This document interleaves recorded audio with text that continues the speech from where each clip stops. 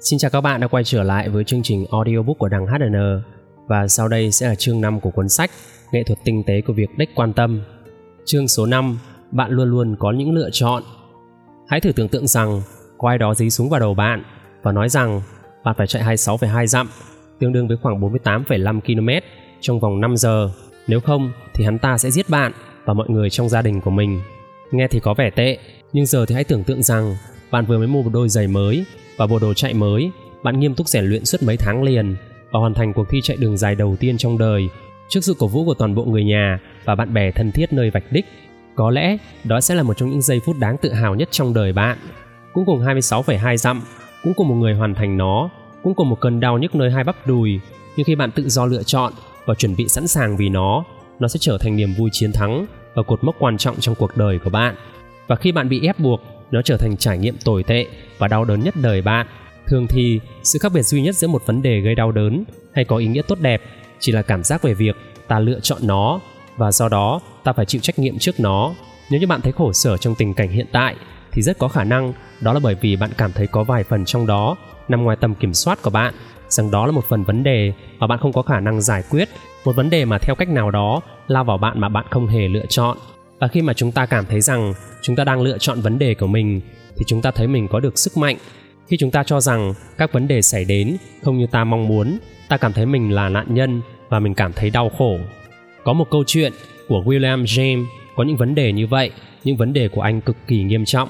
Dù được sinh ra trong một gia đình giàu có và xuất chúng, nhưng kể từ khi ra đời, James đã là người chịu đựng những vấn đề nghiêm trọng về sức khỏe. Vấn đề về mắt khiến ông có một quãng thời gian bị mù khi còn nhỏ. Hệ thống tiêu hóa kém gây nên chứng nôn mửa trầm trọng và ông còn phải tuân thủ chế độ kiêng khem hà khắc. Có vấn đề về khả năng nghe và chứng đau lưng tồi tệ khiến ông nhiều khi không thể ngồi hay đứng thẳng được. Và vì tình trạng sức khỏe như vậy, James dành phần lớn thời gian ở trong nhà. Ông không có nhiều bạn và ông cũng không phải là một học sinh xuất sắc. Thay vì vậy, ông dành phần lớn thời gian trong ngày để có thể vẽ vời. Đó là thứ duy nhất mà ông thấy thích thú và là thứ duy nhất mà ông cảm thấy mình có khả năng. Thật không may, không có ai khác cho rằng ông có khả năng ở mặt đó. Khi ông trưởng thành, không một ai mua các tác phẩm của ông hết. Và khi năm tháng trôi qua, cha ông là một thương gia giàu có bắt đầu chế nhạo ông vì sự lười biếng và bất tài của ông. Trong khi ấy, anh trai ông, đó chính là Henry James, trở thành một tiểu thuyết gia lừng danh khắp thế giới. Và chị gái ông, Alice James, cũng có một cuộc sống khá giả nhờ vào nghiệp viết của mình. Trái ngược với họ, William là một kẻ kỳ quặc, một con chiên ghẻ của gia đình.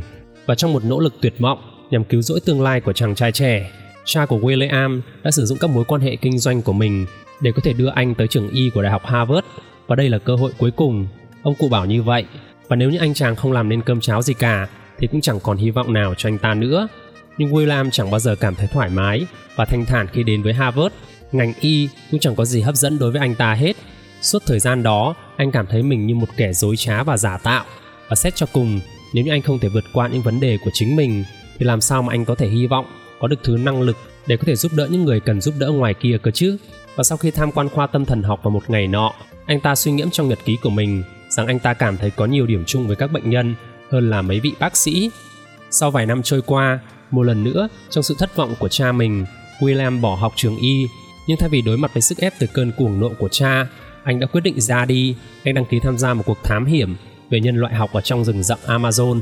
Và đó là những năm 1860, nên việc di chuyển giữa các lục địa là vô cùng gian nan và nguy hiểm.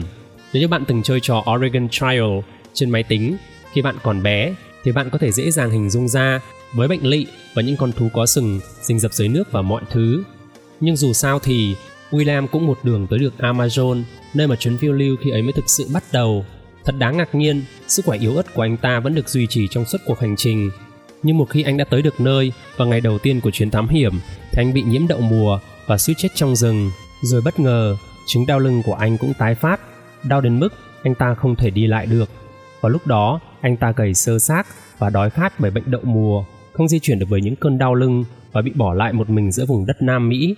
Những người còn lại của đội thám hiểm đã bỏ đi từ trước mà không có anh ta và không biết làm thế nào để về nhà. Đó là một cuộc hành trình phải mất hàng tháng trời, khiến anh ta có thể chết bất cứ lúc nào. Nhưng theo một cách nào đó, anh vẫn tìm được đường về New England, nơi mà anh được chào đón bởi một, hoặc có lẽ nhiều hơn, là người cha đang tràn trề thất vọng. Và khi chàng trai trẻ đã không còn trẻ nữa, cũng gần 30 tuổi đầu, chỉ có ít gì nữa đâu, nhưng vẫn là một người thất nghiệp, Thất bại trước mọi thứ mà anh ta đã thử sức, có một cơ thể thường xuyên phản bội lại chính mình và chẳng có vẻ gì là khá hơn cả. Mặc cho tất cả những lợi thế và cơ hội mà anh đã được trao trong đời, mọi thứ đều hỏng bét. Thứ duy nhất mà không thể thay đổi có lẽ đó là sự đau khổ và thất vọng. William rơi vào cơn khủng hoảng trầm trọng và bắt đầu lên kế hoạch tự vẫn. Nhưng vào một đêm nọ, trong khi đọc bài viết của một triết gia tên là Charles, William quyết định sẽ tiến hành một thí nghiệm nhỏ. Trong cuốn nhật ký của mình, anh viết rằng anh sẽ dành ra 1 năm để tin rằng anh chịu trách nhiệm 100% với tất cả những gì diễn ra trong cuộc đời của mình, dù đó có là gì đi chăng nữa. Và trong suốt quãng thời gian ấy, anh sẽ làm mọi thứ trong khả năng của mình để có thể thay đổi hoàn cảnh, dù khả năng thất bại có cao đến đâu đi chăng nữa. Và nếu như không có gì tiến triển trong năm ấy, thì nó sẽ cho thấy rằng anh thực sự bất lực trước hoàn cảnh xung quanh mình, và rằng lúc đó anh có tự sát cũng chưa hề muộn. Đó là nút mở của câu chuyện. William đã trở thành cha đẻ của ngành tâm thần học của nước Mỹ. Các công trình nghiên cứu của ông được dịch ra vô số thứ tiếng, và ông được xem là một trong những nhà tư tưởng, triết gia, tâm lý học có tầm ảnh hưởng nhất trong thế hệ của ông. Ông đến dạy ở trường Harvard và tham gia giảng dạy ở nhiều nơi khác trên toàn nước Mỹ và châu Âu. Ông kết hôn và có 5 đứa con. Một trong số chúng, đó là Henry, đã trở thành một người nổi tiếng và đạt giải thưởng Pulitzer. William sau này gọi thí nghiệm nhỏ của ông đó chính là tái sinh và gắn bó với mọi thứ mà ông có thể đạt được về sau trong cuộc đời. Dường như đó là một sự nhận biết đơn giản mà từ đó tất cả những sự tiến bộ và phát triển cá nhân đều xuất hiện. Đó là sự nhận thức của chúng ta với tư cách là mỗi cá nhân đều chịu trách nhiệm trước mọi điều trong cuộc đời của chúng ta, dù trong ngoại cảnh có là gì đi chăng nữa. Chúng ta thường không thể kiểm soát những gì xảy đến với mình, nhưng mà chúng ta luôn có thể kiểm soát được cách thức mà ta lý giải những gì xảy đến với ta, cũng như cách thức mà ta phản ứng lại trước chúng. Dù ta có ý thức được việc nhận biết nó hay không, chúng ta luôn chịu trách nhiệm đối với những trải nghiệm của chính bản thân mình. Thật khó để không làm điều này. Việc lựa chọn không diễn giải các sự kiện trong đời ta thì vẫn là một sự lý giải các sự kiện trong đời ta. Việc bạn lựa chọn không phản ứng lại các sự kiện trong đời của mình thì vẫn là một phản ứng đối với các sự kiện trong đời. Và ngay cả khi bị một chiếc xe xấu xí chẹt phải hay bực bội với một chiếc xe buýt chở đầy học sinh, thì đó vẫn là trách nhiệm của bạn để có thể lý giải ý nghĩa của sự việc ấy. Và dù ta có thích như thế hay không, chúng ta vẫn luôn đóng vai trò chủ động trước những gì diễn ra đối với chúng ta và bên trong của chúng ta.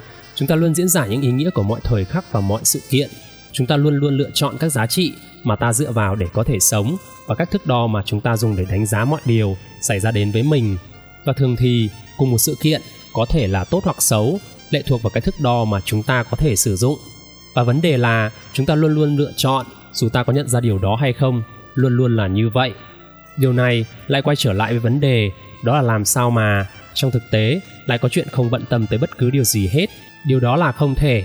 Tất cả chúng ta đều phải bận tâm tới một thứ gì đó. Không quan tâm tới gì cả vẫn có nghĩa là quan tâm tới một thứ nào đấy. Câu hỏi thực sự ở đây đó là chúng ta lựa chọn để quan tâm tới vấn đề gì. Bạn lựa chọn những giá trị nào để có thể đưa ra hành động. Chúng ta lựa chọn thước đo nào để đánh giá cuộc đời mình, và liệu đó có phải là những lựa chọn tốt, những giá trị đúng đắn và những thước đo đúng đắn. Các bạn đang theo dõi chương trình audiobook của đằng HNN. Cảm ơn tất cả các bạn, và các bạn có thể kết bạn với mình qua Facebook nhé. facebook.com/đằng HNN3. Sau đây mình sẽ tiếp tục với cuốn sách này. Đây sẽ là thuyết ngụy biện trước trách nhiệm và lỗi lầm.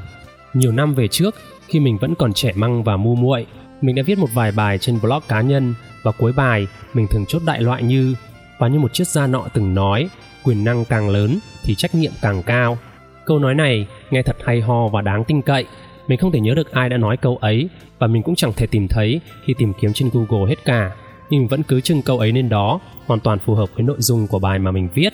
Và khoảng 10 phút sau, bình luận đầu tiên xuất hiện.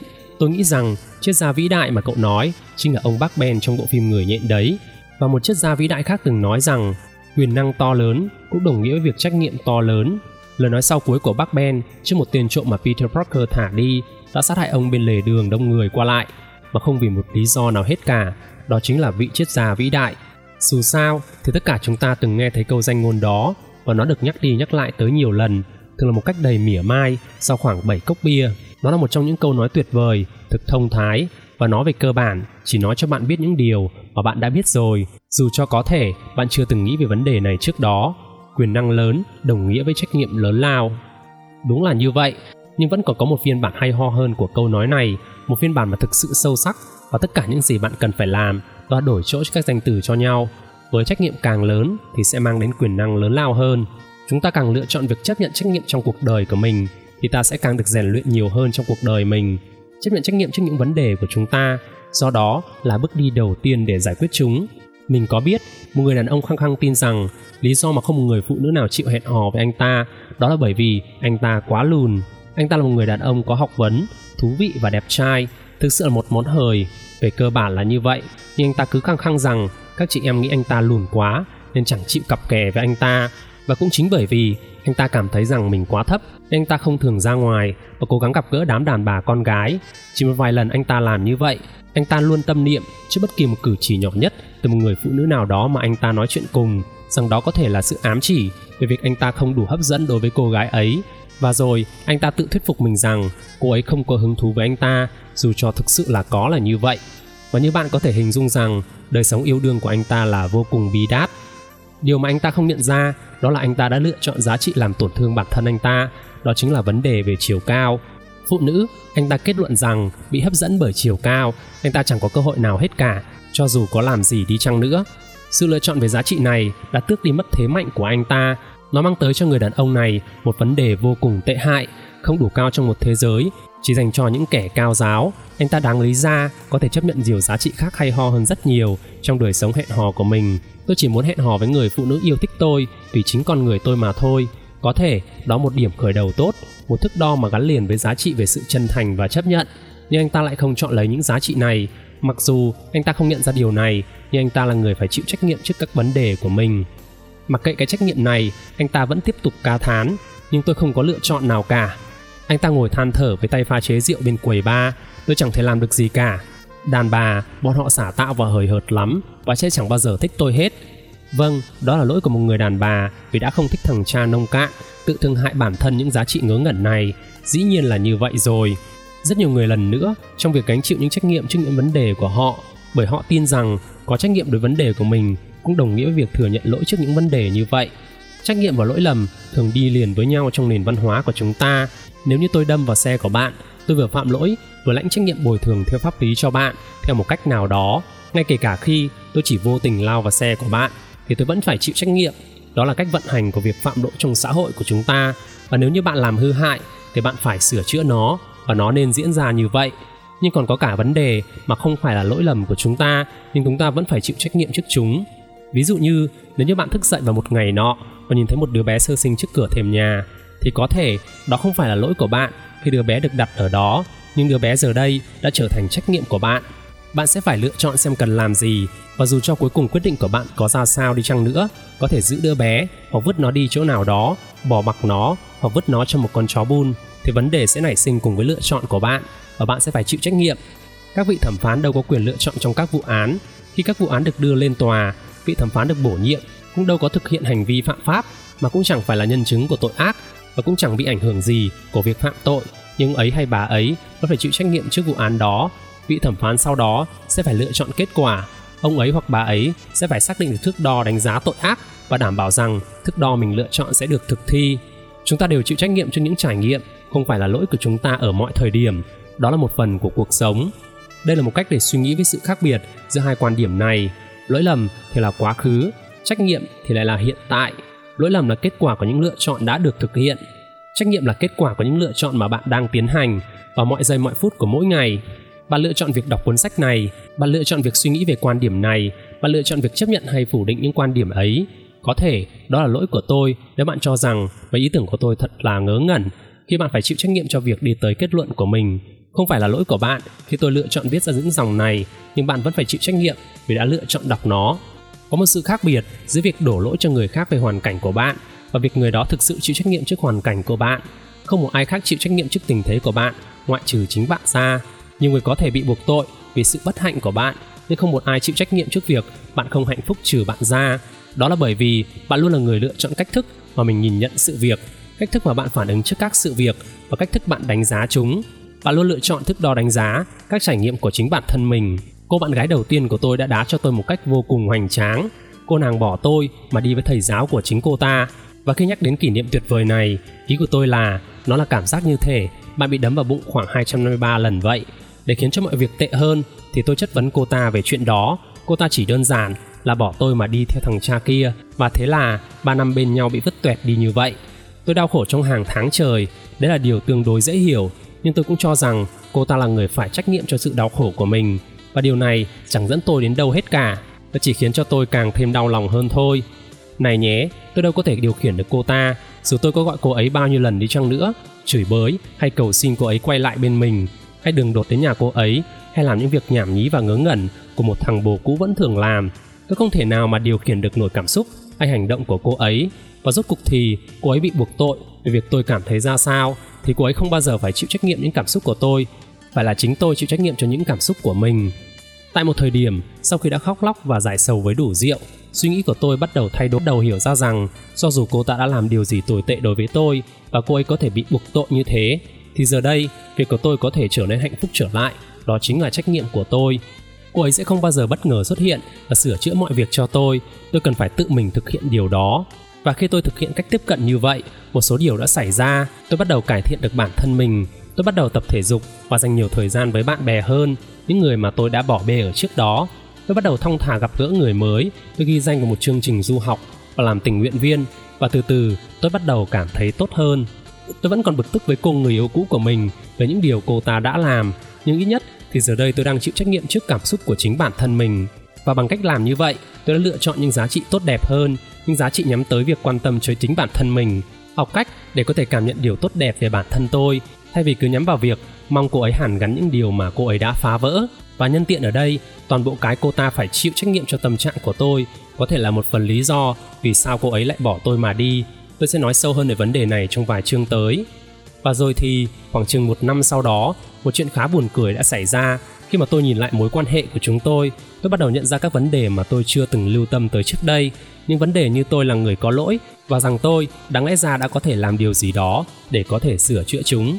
Tôi nhận ra rằng có lẽ tôi cũng chẳng phải là một thằng bạn trai tốt đẹp gì cho Cam, và rằng chẳng có ai tội tình gì lại đi phản bội nửa kia của mình, và trừ khi ở bên người đó khiến cho họ không cảm thấy hạnh phúc vì một nguyên nhân nào đó. Tôi không nói rằng điều này biện minh cho những gì mà người yêu cũ của tôi đã làm, không hề là như vậy, nhưng việc nhận ra những sai lầm của bản thân giúp tôi nhận thức được rằng có lẽ tôi cũng chẳng phải một nạn nhân vô tội mà tôi cứ nằng nặc vin vào trước đó, rằng tôi đóng một vai trò nhất định trong việc cho phép cái mối quan hệ khốn nạn này duy trì lâu đến như vậy. Và tóm lại, đó là nồi nào thì úp vung đấy cả mà thôi. Nếu như tôi cặp kè với một người có những giá trị tệ hại trong thời gian dài như thế, thì điều này nói gì về tôi và những giá trị của tôi trước đây? Tôi ngộ ra bài học xương máu rằng nếu như người trong mối quan hệ của bạn là ích kỷ và làm những điều tệ hại, thì có nghĩa là bạn cũng như vậy, chẳng qua là bạn không nhận ra điều đó mà thôi. Trong sự nhận thức muộn màng ấy, tôi đã có thể nhìn lại quá khứ và thấy được những tín hiệu cảnh báo từ tính cách của cô người yêu cũ, những dấu hiệu mà tôi đã lựa chọn lờ đi và xí xóa khi ở bên cô ấy. Đó chính là lỗi của tôi. Tôi có thể nhìn lại và thấy rằng đối với cô ấy, tôi hoàn toàn không phải là anh chàng người yêu của năm gì hết. Thực ra, tôi thường đối xử với cô ấy một cách lạnh lùng và kiêu ngạo. Đôi lúc, tôi thậm chí còn lợi dụng và làm tổn thương cô ấy, nhưng điều này cũng là lỗi của tôi. Liệu có phải những sai lầm của tôi đang biện minh cho những lỗi lầm của cô ấy? Không, nhưng dù sao đi chăng nữa, tôi vẫn phải lãnh trách nhiệm cho việc không được để cho những sai lầm này lặp lại một lần nữa, và cũng không được phép bỏ qua những sai lầm tương tự như thế để đảm bảo rằng tôi sẽ không phải rơi vào hoàn cảnh tương tự nữa. Tôi phải chịu trách nhiệm trong việc cố gắng khiến cho chất lượng mối quan hệ trong tương lai của mình với phụ nữ trở nên tốt đẹp hơn. Và tôi rất vui sướng được thông báo rằng đúng là như vậy. Không còn có cô bồ nào cắm sừng tôi thêm một lần nữa, không có thêm 253 cú đấm vào bụng tôi nữa. Tôi nhận trách nhiệm cho những vấn đề của mình và chấp nhận cải thiện chúng. Tôi lãnh trách nhiệm cho vai trò của mình trong những mối quan hệ không lành mạnh và cố gắng cải thiện những mối quan hệ sau này. Và bạn có biết sao không? Việc cô người yêu cũ rời bỏ tôi đi, dù đó là một trong những kỷ niệm tồi tệ nhất của cuộc đời mình, và cũng là một trong những trải nghiệm quan trọng và có tầm ảnh hưởng nhất đến cuộc đời của tôi cho rằng nó đã khiến tôi trưởng thành lên rất nhiều. Tôi học được từ một vấn đề đơn lẻ ấy nhiều hơn nhiều so với hàng tá sự thành công trong đời khác gộp lại. Chúng ta đều yêu thích việc nhận trách nhiệm trước thành công và hạnh phúc, nhưng rồi chúng ta thường tranh cãi về việc ai là người có trách nhiệm trước thành công và hạnh phúc. Nhưng việc lãnh trách nhiệm cho những vấn đề của chúng ta còn quan trọng hơn nhiều, bởi vì đó mới là nơi những kinh nghiệm được rút ra, đó mới chính là nơi mang những tiến bộ thực sự trong cuộc sống. Việc đổ lỗi cho những người khác chỉ đơn giản là làm tổn thương chính bạn mà thôi. Nhưng thế còn những sự kiện thực sự tồi tệ đang xảy ra thì sao? Rất nhiều người có thể chấp nhận được việc lãnh trách nhiệm cho những vấn đề liên quan tới công việc và việc xem quá nhiều TV, trong khi lẽ ra họ nên dành thời gian để chơi với con cái. Nhưng khi những bi kịch khủng khiếp xảy ra, họ giật cái phanh khẩn cấp trên chuyến tàu trách nhiệm và nhảy ngay xuống tàu khi dừng lại. Có những điều là quá đỗi đau khổ khi để thừa nhận. Nhưng hãy nghĩ về điều này, tính dữ dội của sự việc không hề làm thay đổi sự thật ẩn sâu bên trong nó. Nếu như bạn bị cướp, Và giả sử là như vậy, thì hiển nhiên đó đâu phải là lỗi của bạn, chẳng có ai lại tình nguyện trải qua điều này cả. Nhưng cũng giống như đứa trẻ bị bỏ lại nơi bậc thềm nhà bạn vậy, bạn ngay lập tức bị đẩy vào việc chịu trách nhiệm cho một tình huống sống còn. Bạn có chống lại kẻ cướp hay không? Bạn có hoảng loạn hay không? Bạn có đứng im hay không? Bạn có báo cảnh sát hay không? Bạn có cố quên đi sự việc ấy và giả vờ như nó chưa từng xảy ra hay không? Tất cả những điều đó đều là những lựa chọn và phản ứng mà bạn có trách nhiệm thực hiện hoặc chối bỏ. Bạn không lựa chọn việc bị cướp bóc, nhưng trách nhiệm của bạn trong việc kiểm soát những cảm xúc và hậu quả về mặt tinh thần và cả pháp luật nữa đối với sự việc thì vẫn còn đó. Vào năm 2008, Taliban đã giành quyền kiểm soát thung lũng Swat, một trong những vùng đất hẻo lánh nằm ở phía đông bắc của Pakistan. Họ nhanh chóng thực thi chính sách Hồi giáo hà khắc của mình ở đó. Không TV, không phim ảnh, phụ nữ không được phép ra ngoài khỏi nhà mà không có đàn ông đi cùng, các trẻ em gái không được đến trường. Và vào năm 2009, một bé gái 11 tuổi người Pakistan tên là Malala bắt đầu lên tiếng về vấn nạn cấm trẻ em đi học.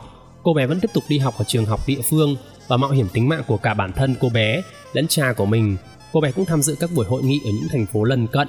Cô bé đã viết trên mạng rằng làm sao mà lực lượng Taliban lại dám tước đi quyền lực được giáo dục của cháu. Vào năm 2012, ở tuổi 14, cô bé bị bắn vào đầu khi đang ngồi trên xe buýt về nhà sau khi tan học vào một ngày nọ. Một tên lính Taliban đã đeo mặt nạ và đã bước lên xe buýt với khẩu súng trường và hỏi: "Ai là Malala? Nói cho tao biết, nếu không tao bắn hết những đứa ở đây." Malala xác nhận danh tính của bản thân, một sự lựa chọn vô cùng dũng cảm của cô bé, và tên kia đã bắn vào đầu của cô bé ngay trước mắt những hành khách khác. Malala rơi vào hôn mê và suýt chút nữa đã không giữ được mạng sống của chính bản thân mình. Phiến quân Taliban đã phát biểu công khai rằng nếu như cô bé có thể qua khỏi, bọn chúng sẽ để cô bé và cha mình được sống. Và hiện nay, Malala vẫn còn sống, cô bé vẫn còn lên tiếng chống lại nạn bạo lực và áp bức phụ nữ ở những quốc gia Hồi giáo, và giờ là tác giả có những cuốn sách bán chạy nhất. Vào năm 2014, cô bé nhận được giải Nobel về hòa bình cho những nỗ lực của mình. Dường như việc bị bắn vào đầu chỉ giúp cô bé thu hút được nhiều khán giả hơn và cho cô bé nhiều dũng khí hơn so với trước đây. Sẽ dễ dàng hơn nhiều nếu như cô bé nằm xuống sàn xe và nói tôi không thể làm gì cả, hay tôi không có lựa chọn nào khác. Điều ấy, buồn cười là, vẫn là một sự lựa chọn của cô bé, nhưng cô bé lại chọn điều ngược lại. Cũng một vài năm trước đây, tôi có viết một vài ý tưởng của chương này lên trang blog của mình, và có một người đàn ông đã để lại một lời bình luận rằng tôi thật nông cạn và giả dối. Thêm vào đó, tôi không hề hiểu rõ về những rắc rối của cuộc đời hay trách nhiệm của loài người. Ông ta nói rằng con trai của mình vừa mới mất trong một tai nạn ô tô. Ông ta buộc tội tôi vì không biết đau khổ thực sự là gì, và nói rằng tôi là một thằng khốn vì đã bảo rằng ông ta phải tự chịu trách nhiệm cho nỗi đau mà ông ta cảm thấy trước cái chết của con trai mình. Người đàn ông này hiển nhiên phải chịu đựng nỗi đau to lớn hơn nhiều so với hầu hết những gì mà người khác phải đối mặt trong đời. Ông ấy đâu có lựa chọn việc con trai mình phải chết, và cũng chẳng phải vì ông ta mà con trai mình phải chết. Trách nhiệm đối với việc xoay sở trước mất mát đó được trút lên đầu ông, cho dù có thể thấy rõ ràng được rằng đó là điều không ai mong muốn cả. Mặc dù là như vậy, ông ta vẫn phải chịu trách nhiệm về những cảm xúc, niềm tin và hành động của mình. Việc ông ta hành xử như thế nào trước cái chết của con trai mình, đó là lựa chọn của chính ông ta. Nỗi đau, dù thế này hay thế khác, cũng là điều không thể tránh khỏi đối với tất cả chúng ta, nhưng chúng ta hoàn toàn có thể lựa chọn việc nó có ý nghĩa gì đối với chúng ta. Ngay kể cả khi cho rằng không có lựa chọn nào hết trong chuyện này, thì chỉ muốn con trai trở về, thì ông ta cũng thực hiện một lựa chọn, một trong rất nhiều cách mà ông ta có thể lựa chọn để đối mặt với nỗi đau đó. Và đương nhiên, tôi không hề nói thế với ông ta. Tôi quá bận rộn với việc kinh ngạc và cho rằng, đúng, có lẽ tôi đã quá trớn và chẳng hiểu cái đếch gì về những điều mình viết cả. Và đó là một sự rủi ro trong công việc của tôi, và một vấn đề mà tôi phải chịu trách nhiệm đối mặt. Ban đầu thì tôi cảm thấy thật tệ, nhưng rồi sau vài phút tôi bắt đầu tức giận. Sự phản đối của ông ấy cũng không liên quan gì nhiều tới những điều tôi nói. Tôi tự nhủ là như vậy. Và thế thì cái quái gì đang diễn ra thế nhỉ? Chỉ bởi vì tôi không có đứa con nào bị chết, không có nghĩa là tự bản thân tôi chưa từng trải qua đau khổ. Nhưng rồi tôi thực sự áp dụng lời khuyên của chính mình. Tôi lựa chọn vấn đề của mình. Tôi có thể nổi cơn tanh bành với người đàn ông này và tranh luận với ông ta, cố gắng làm tổn thương ông ta bằng sự tổn thương của bản thân, và khiến cho cả hai chúng tôi đều đâm ra thật ngu ngốc và vô cảm. Hoặc là tôi có thể lựa chọn một vấn đề tốt đẹp hơn, cố gắng rèn luyện tính kiên nhẫn và cố gắng hiểu độc giả của mình hơn, và luôn nhớ về người đàn ông ấy mỗi khi tôi viết về sự đau khổ và bất hạnh trong tương lai. Và đó là những gì tôi đã cố gắng thực hiện. Tôi trả lời đơn giản rằng tôi rất lấy làm tiếc về những mất mát của ông ấy, và chỉ như thế thì bạn còn có thể nói gì đối với ông ta được nữa. Tính di truyền, việc chấp nhận những gì mình có. Vào năm 2013, đài BBC tập hợp khoảng chục trẻ vị thành niên bị chứng rối loạn ám ảnh cưỡng chế và quay phim lại khi họ tham gia các chương trình trị liệu, và quay phim họ khi khi họ tham gia các chương trình trị liệu chuyên sâu nhằm giúp họ vượt qua những suy nghĩ thừa thãi và hành vi có tính lặp lại. Và có một bệnh nhân tên là Morgan, một cô bé 17 tuổi, có xu hướng ép buộc bản thân phải chạm vào mọi thứ mà cô bé đi qua, và nếu không làm như vậy thì cô bé sẽ bị ngập tràn bởi cái suy nghĩ rằng gia đình mình sẽ chết. Còn George, một người có nhu cầu cấp thiết trong việc cần phải làm mọi thứ với cả hai bên của cơ thể, để bắt tay người khác bằng cả tay trái và tay phải, ăn thức ăn bằng cả hai tay, bước qua khung cửa với cả hai chân, vân vân và vân vân. Và nếu như không thể cân bằng cả hai cơ thể, cậu bé sẽ bị hoảng loạn. Và Jack, một người mắc chứng ưa sạch sẽ kinh điển, luôn từ chối ra khỏi nhà nếu không đeo găng tay. Cậu luôn đun sôi mọi thứ trước khi mình uống, và không chịu ăn các đồ ăn không được rửa hoặc không được chuẩn bị cho riêng mình. Và OCD, nói qua cho các bạn, OCD đó là một hội chứng rối loạn thần kinh và chức năng di chuyển kinh khủng, không thể chữa khỏi. Và như ta đã thấy, việc kiểm soát sự rối loạn này cũng đồng nghĩa với việc kiểm soát các giá trị của một con người. Điều đầu tiên mà các chuyên gia tâm lý trong dự án này thực hiện đó là nói với những đứa trẻ đó rằng chúng cần chấp nhận sự thiếu sót trong những ham muốn mang tính cưỡng bức tâm lý của mình. Và điều này có nghĩa là, ví dụ như khi mà Morgan bị tràn ngập bởi các ý nghĩ khủng khiếp về việc gia đình mình sẽ bị chết, thì cô bé phải chấp nhận rằng gia đình mình có thể thực sự sẽ ra đi, và cô bé chẳng thể làm được gì ngăn cản, cũng chẳng thể làm được gì để ngăn cản điều đó. Nói một cách đơn giản thì cô bé sẽ được bảo rằng những gì xảy đến với mình không phải là lỗi của cô bé. Còn George buộc phải chấp nhận với mặt dài hạn rằng sự cân bằng của tất cả những hành vi của cậu để giữ cho chúng được đối xứng thực ra đang hủy hoại cuộc đời cậu nhiều hơn so với những gì mà cơn hoảng loạn mang lại. Và Jack thì được nhắc nhở rằng dù cậu có làm gì đi chăng nữa thì vi trùng vẫn luôn tồn tại và có thể tấn công cậu. Mục đích của việc này đó là khiến những đứa trẻ nhận ra rằng các giá trị của chúng không hề hợp lý, rằng thực ra những giá trị ấy không phải là của chúng mà là của chứng bệnh rối loạn kia, và rằng khi thỏa mãn những giá trị vô lý ấy thì chúng thực sự đang gây tổn hại tới khả năng làm chủ cuộc sống của mình. Bước tiếp theo đó là khuyến khích những đứa trẻ này lựa chọn một giá trị quan trọng hơn so với giá trị của chứng bệnh OCD ở chúng và tập trung vào nó. Với George, đó có thể là khả năng không phải che giấu chứng rối loạn của mình trước bạn bè và gia đình trong mọi thời điểm. Đó là cơ hội có một cuộc sống bình thường và hòa nhập xã hội. Với Imogen, đó có thể là viễn cảnh của việc kiểm soát lại những suy nghĩ và cảm xúc của bản thân và có thể trở nên hạnh phúc hơn. Còn với Jack, đó là khả năng có thể rời khỏi nhà trong một thời gian dài mà không chịu giày vò bởi bất kỳ một cảm giác khó chịu nào cả. Với những giá trị được giữ gìn trong tâm trí, những thiếu niên này thực hiện những bài tập gây tê, tăng liều đòi hỏi họ sống với những giá trị mới của mình. Tình trạng hoảng loạn luôn diễn ra, nước mắt đã rơi, Jack đã đấm vào một những dãy đồ vật vô tri và rồi rửa tay mình ngay lập tức. Nhưng vào đoạn cuối của bộ phim tài liệu, những tiến bộ lớn lao đã thu được. Morgan không còn cần phải chạm vào bề mặt của các đồ vật mỗi khi cô bé đi qua nữa. Cô bé nói rằng trong đầu cháu vẫn tồn tại những con quái vật và có thể chúng sẽ chẳng bao giờ biến mất, nhưng giờ đây chúng đã yên lặng hơn rất nhiều. Còn George đã có thể duy trì khoảng thời gian từ 25 tới 30 phút mà không cần phải cân bằng cả hai bên cơ thể của mình. Còn Jack là người đã có tiến bộ đáng kể nhất, đã có thể tới nhà hàng và uống nước từ chai đóng sẵn một trong những chiếc ly mà không cần thiết phải rửa qua chúng nữa. Jack tóm tắt lại những gì mình thu được. Cháu không lựa chọn cuộc sống này, cháu không hề lựa chọn hoàn cảnh kinh khủng này, nhưng cháu cần lựa chọn cách sống với nó.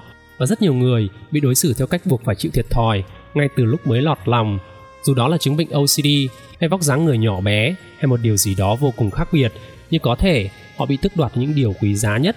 Họ cảm thấy rằng họ chẳng thể làm được gì để có thể thay đổi điều đó, nên họ lảng tránh trách nhiệm đối với hoàn cảnh bản thân họ.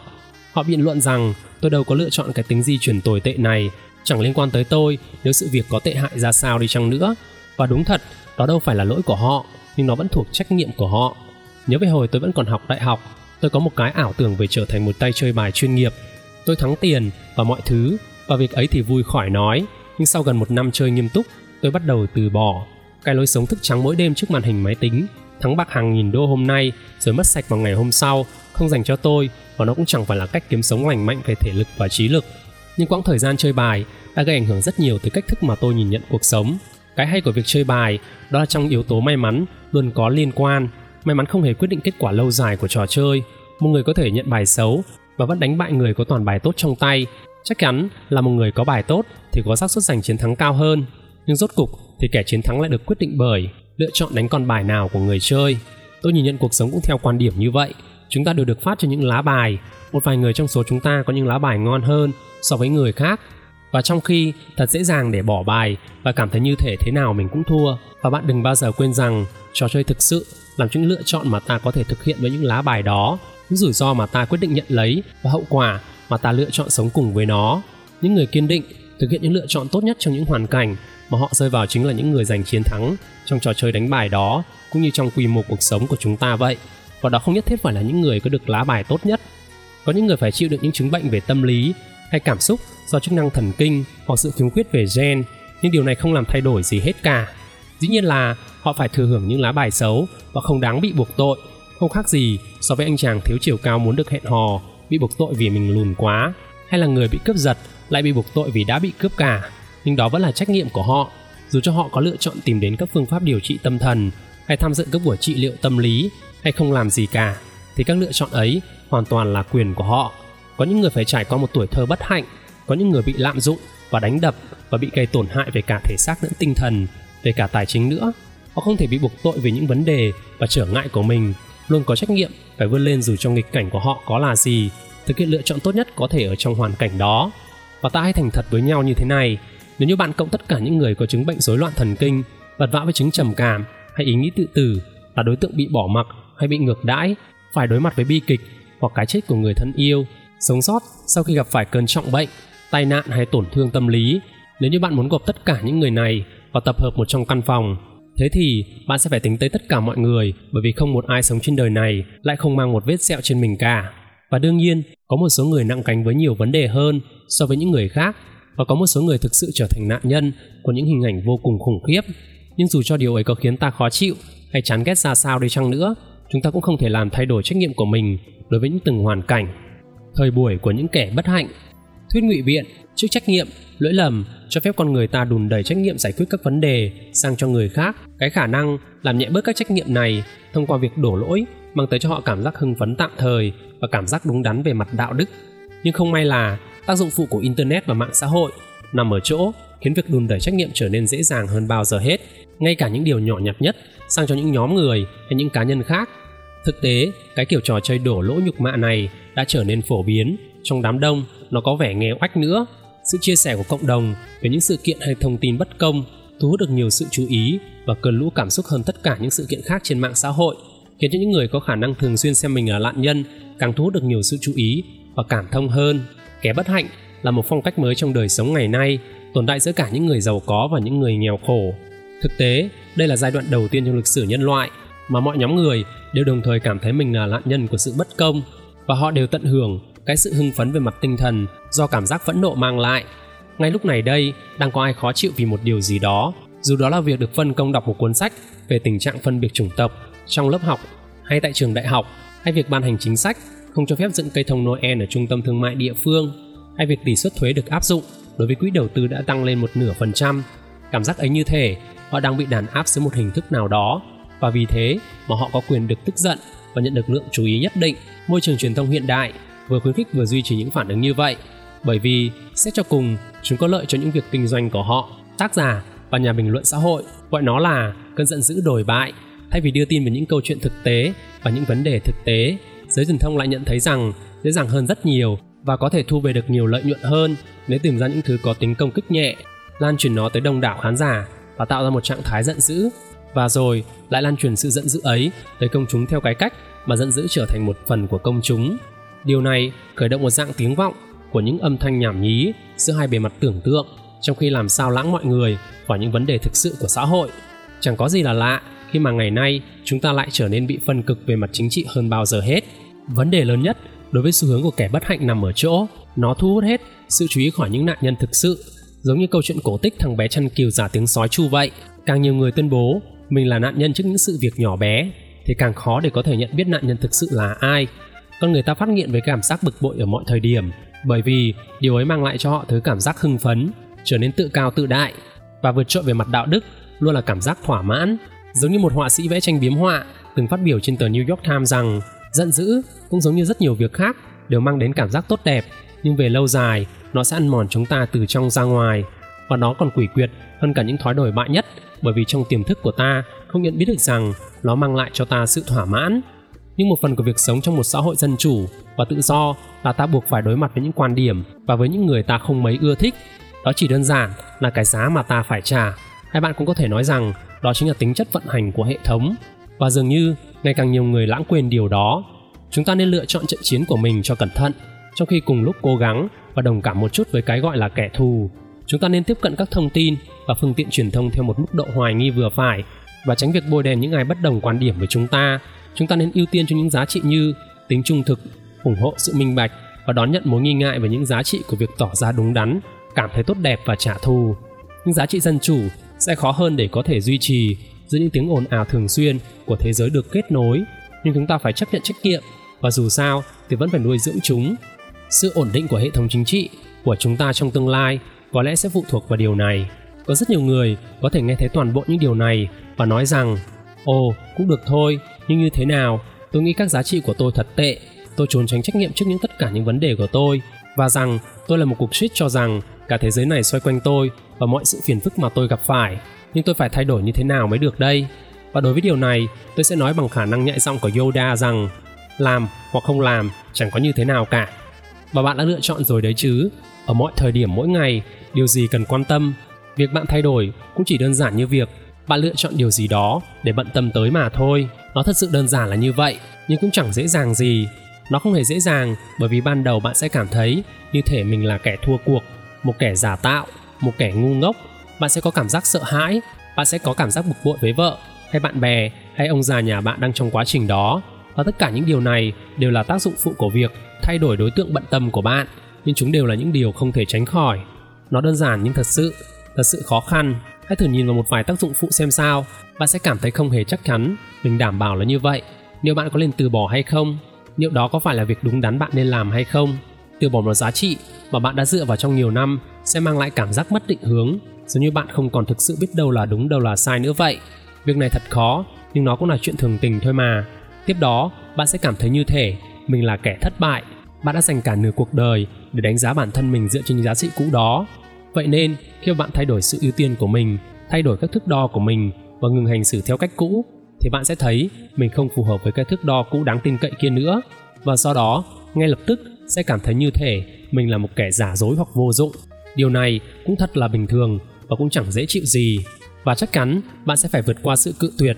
Rất nhiều mối quan hệ trong cuộc đời bạn được xây dựng dựa trên những giá trị mà bạn đã gìn giữ. Nên thời điểm mà bạn thay đổi những giá trị ấy, thời điểm mà bạn quyết định rằng việc học quan trọng hơn so với việc rượu chè bù khú, rằng kết hôn và có một gia đình quan trọng hơn so với ngủ lang, rằng làm công việc mà bạn yêu thích quan trọng hơn so với tiền bạc, thì chính sự quay lưng của bạn sẽ tác động tới những mối quan hệ và rất nhiều trong số đó sẽ quay lưng lại với bạn. Điều này nữa cũng thật là bình thường và cũng chẳng dễ chịu gì, nhưng điều đó là cần thiết. Mặc dù đau đớn, đó là những tác dụng phụ của việc đặt mối bận tâm của bạn ở chỗ khác, ở nơi mà quan trọng và xứng đáng với nguồn năng lượng của bạn hơn. Khi bạn tái đánh giá những giá trị của mình thì bạn sẽ gặp phải sự cản trở ở bên trong lẫn bên ngoài. Hơn hết, bạn sẽ cảm thấy mông lung, bạn sẽ lo lắng rằng liệu đó có phải bạn đang làm sai điều gì hay không. Nhưng sau rồi bạn sẽ thấy đó thực sự là một việc làm tốt đẹp.